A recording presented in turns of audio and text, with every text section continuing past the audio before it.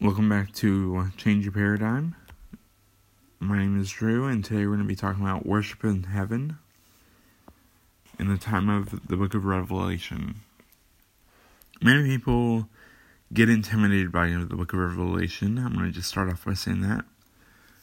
But something we see, and specifically Revelation chapter 4 verse is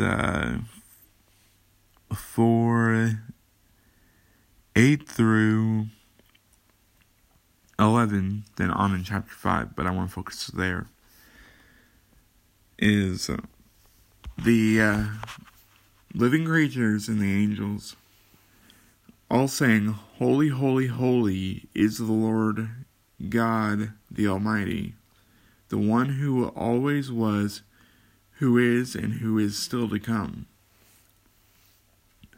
Now, the significance of them saying that is they are proclaiming dominion to Christ, the King. And if we flip over to, I believe it is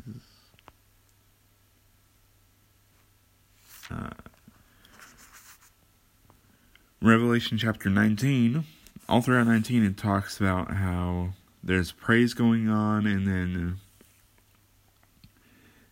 19 verse 7 through 9, we see the marriage feast of the Lamb, which should provide us hope in the midst of trials, tribulations, whatever it may be, that for those that proclaim to follow Christ and truly show it, in the end, we will not have to suffer despair, because we will be invited to the marriage feast of the Lamb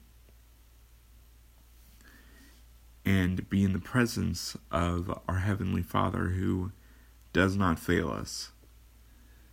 So even though this is a short podcast, I want to finish off with this.